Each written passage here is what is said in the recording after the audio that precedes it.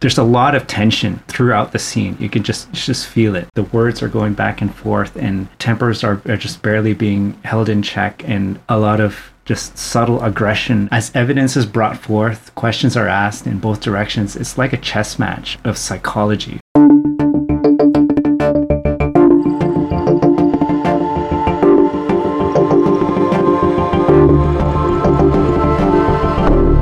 Welcome to the 20-Digit Scene Review Podcast, episode number 7. My name is David. I'm your host for this evening, and my co-host, Alex. Every week, we review a scene each. It is episode 7 odd, so I believe that's you, Alex, to start. Yeah. This episode, I have lined up a show called Line of Duty, available in North America on Netflix, but this is a BBC production, so those of you across the pond would know where to see it on other sources. I think in the US it's also available on Hulu. So season 2, episode 2, around the 41 minute and 25 second mark. And the scene, this is a bit of a long one this time, folks. It's a 14-minute run, but as you watch it, I hope you'll find that it was well worth it. So this show is about it's actually a fictional thing, but it's called AC-12, which is short for Anti-Corruption Unit 12.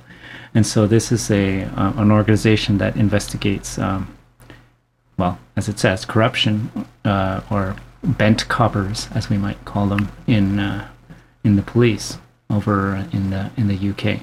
So I guess in the US it'd be similar to the Internal Affairs, I guess, kind of. I suppose so. Yeah, okay. Got it. Okay. So we have 5 characters in this particular scene, and the scene is a sort of a questioning or an interrogation, you might call it. I'm hesitant to use the word interrogation because it's been used so much in film and TV, and when you think that, you think of good guys cops versus someone who's being interrogated, which is a suspected criminal or a known criminal. But that isn't necessarily what's happening in this particular scene. So D.I. Denton, let me go over some of the abbreviations. So as someone in Canada, I didn't really know this, and the show does not explain it, so I had to go look these up. But D.I. is short for Detective Inspector, D.S. is short for Detective Sergeant, and D.C. is short for Detective Constable.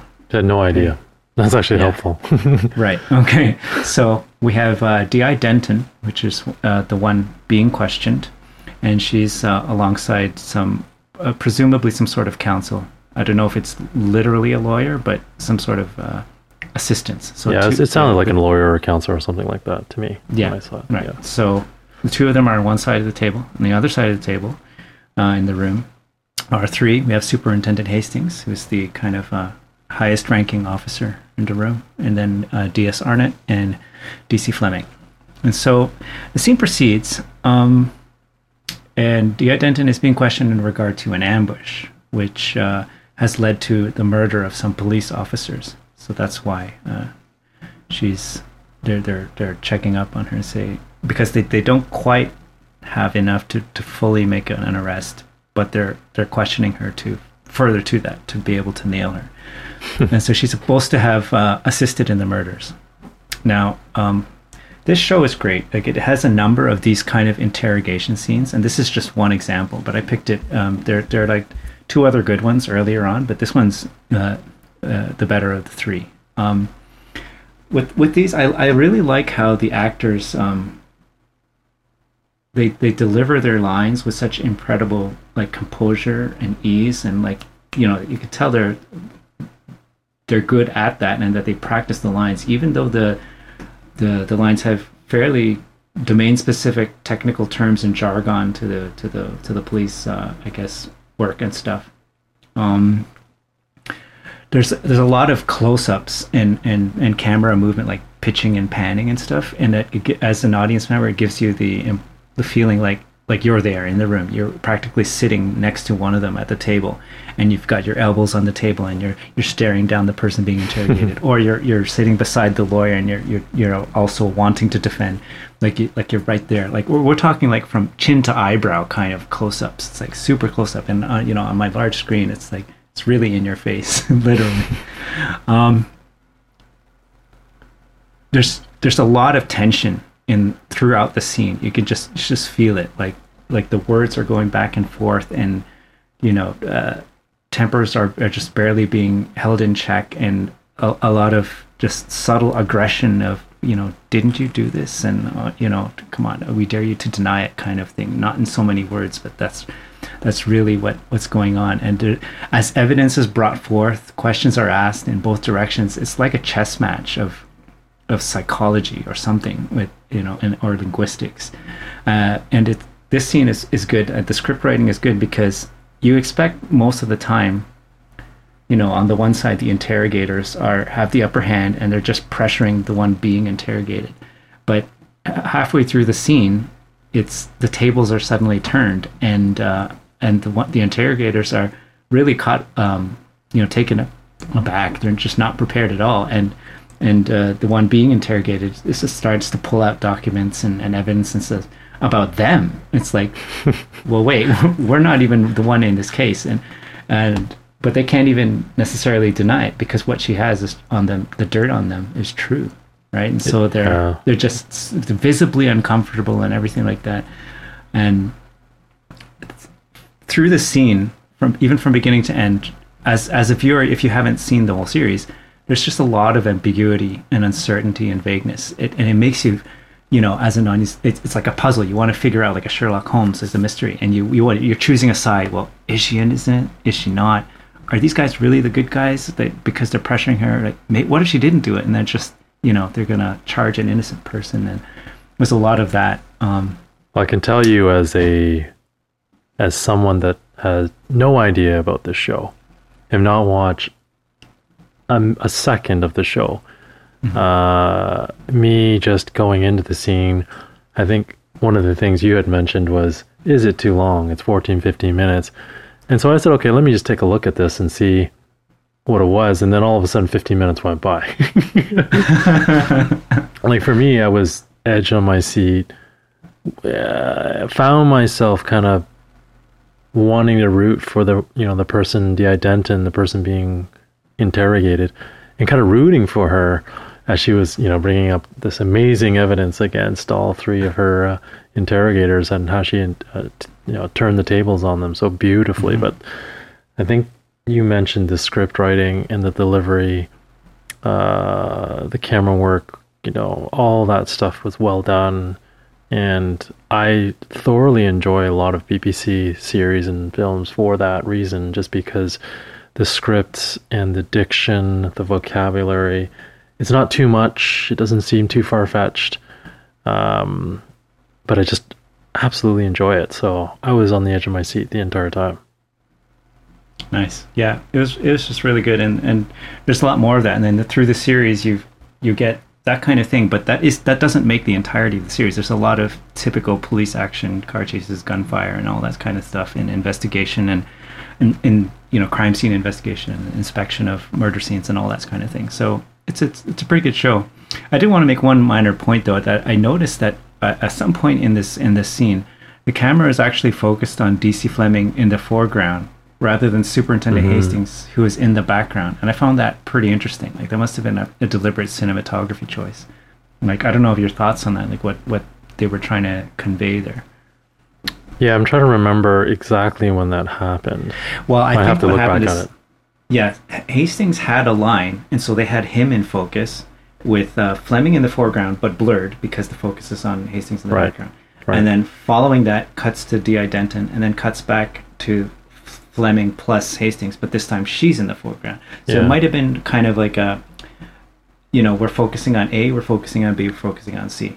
It could have been something like that. Yeah, it could be. And I'd have to look at it again, because it may have been the response that D. Denton had that would then put her on the spot potentially, and that's why she was in focus. I'm not sure. I'd have to check. Sometimes they do that, but it may not have been.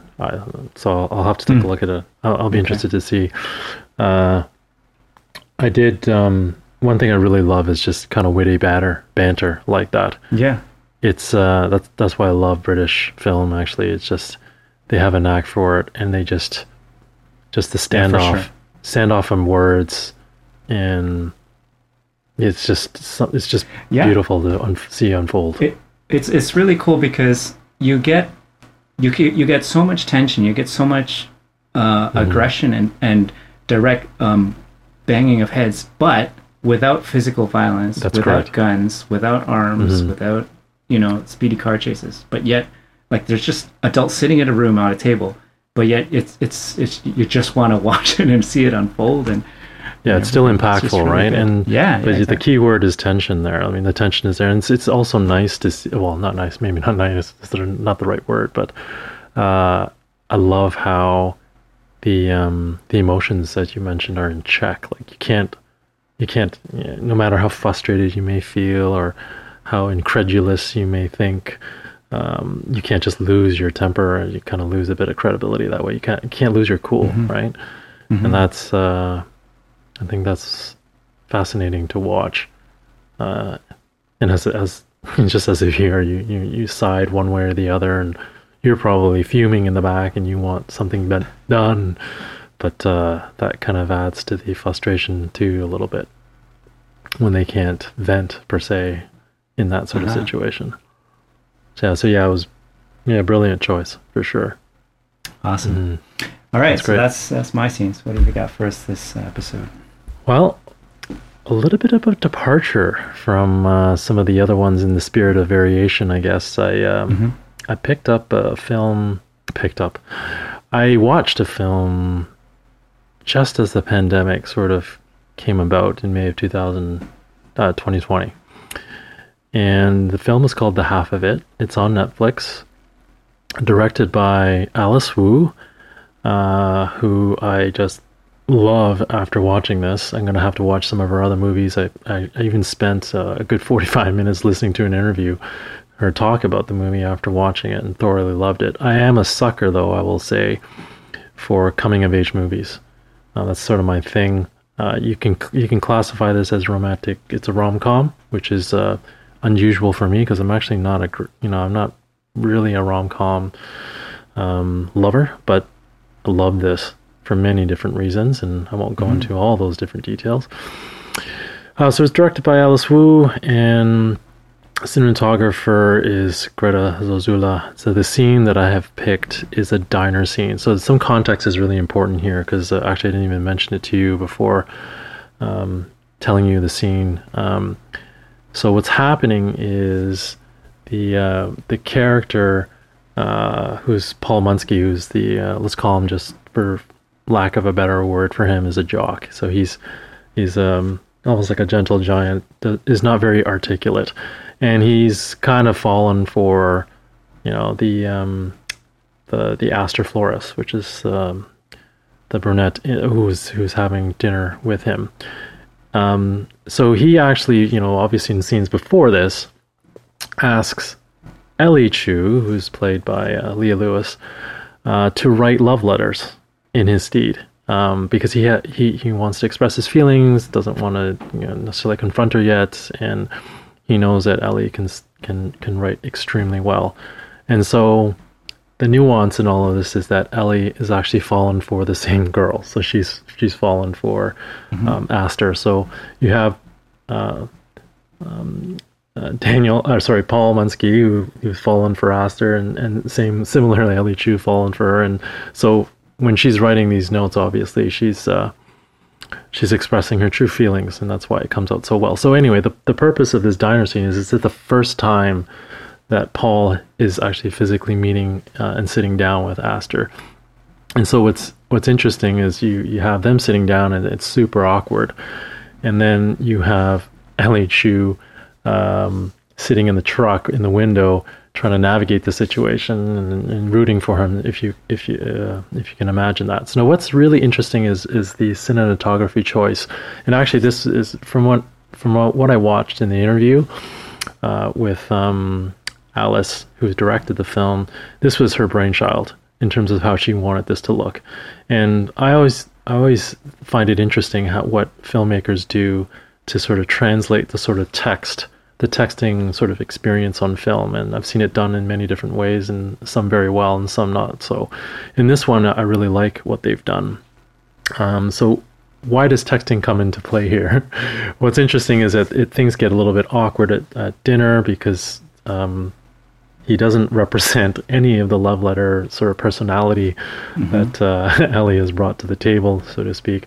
So then she interrupts the diner by sending Aster a text, like, and presumably he's sitting right across from her. So it just comes at a very interesting and comedic sort of situation where she's like, "Why are you texting me? You're right in front of me." And of course the scene ensues, and I think it's a very let's call it a cute sort of situation, comedic situation. And what I really liked about the cinematography and filmmaking is the whip pan between Aster, the typing,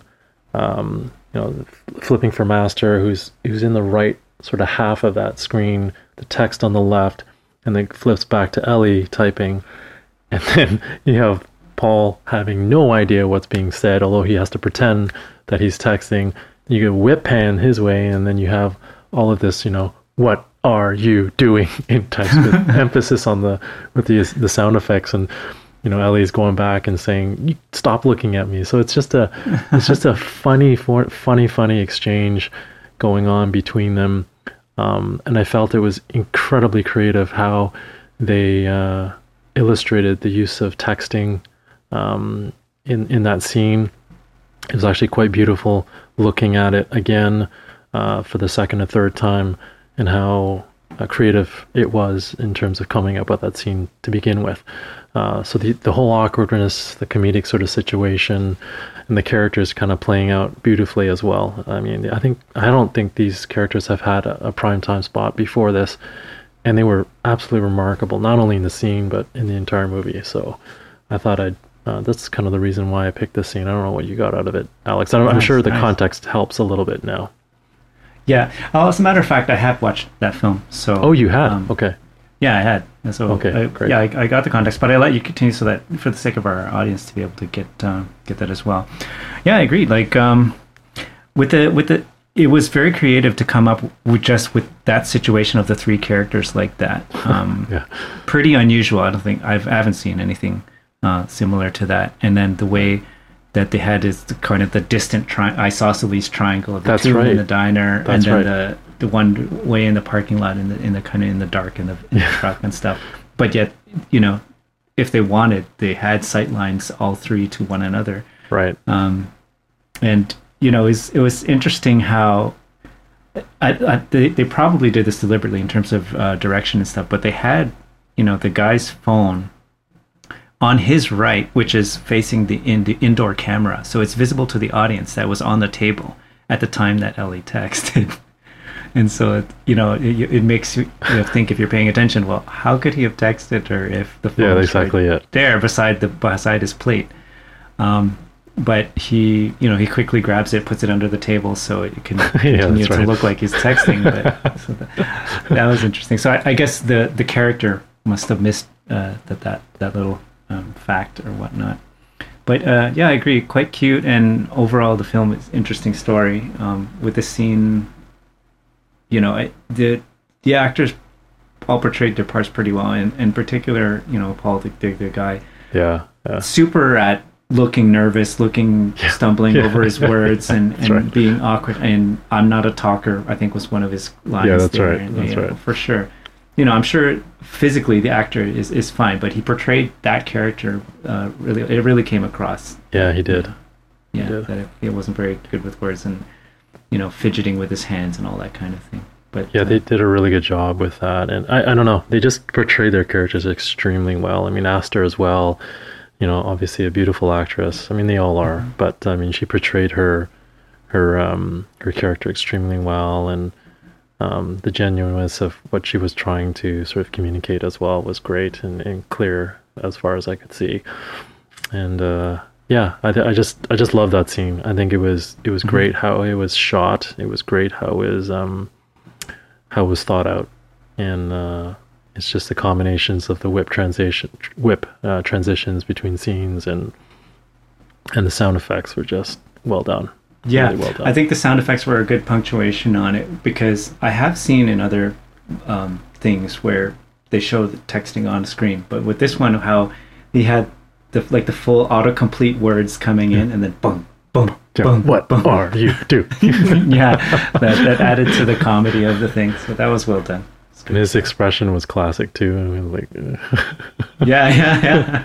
With the bug eyes and staring her down and stuff. But yeah, that was actually kind of a great observation there with the isosceles triangle. I didn't think of that, but it was certainly a theme throughout the movie for sure.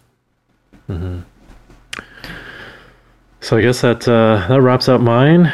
Good choice on your end. I think you couldn't pick more contrasting two scenes here. One that's rom-com comedy, if you want to pigeonhole that category, and one that's more of a drama, I guess, in BBC film. So that wraps up episode 7. Love what you're bringing to the table. Really looking forward to next week too. Yeah, actually, I already have my pick in mind. I won't spoil it, but it's definitely something to watch. It'll make you sit up and take notice and think about things. Yeah. All right. I thought I had one. I'm gonna have to rethink it to remember what I'd like to bring to the table. I got so many, but I guess that's what's fun about all this. So, thanks everyone for taking the time to listen. Yeah. I guess we'll tune out right now and take care. Have a good evening, night, day, morning, what have you. Signing off. All right. Take care. Bye, all. Thanks again. Thanks for listening. You can email us at scenereview@20digit.com and find us on YouTube by searching for 20 Digit Productions. And we're 20 Digit on Twitter and Instagram. Note that our website and all our online IDs are spelled with numbers, 20DIGIT. Thanks for listening to the 20 Digit Scene Review Podcast.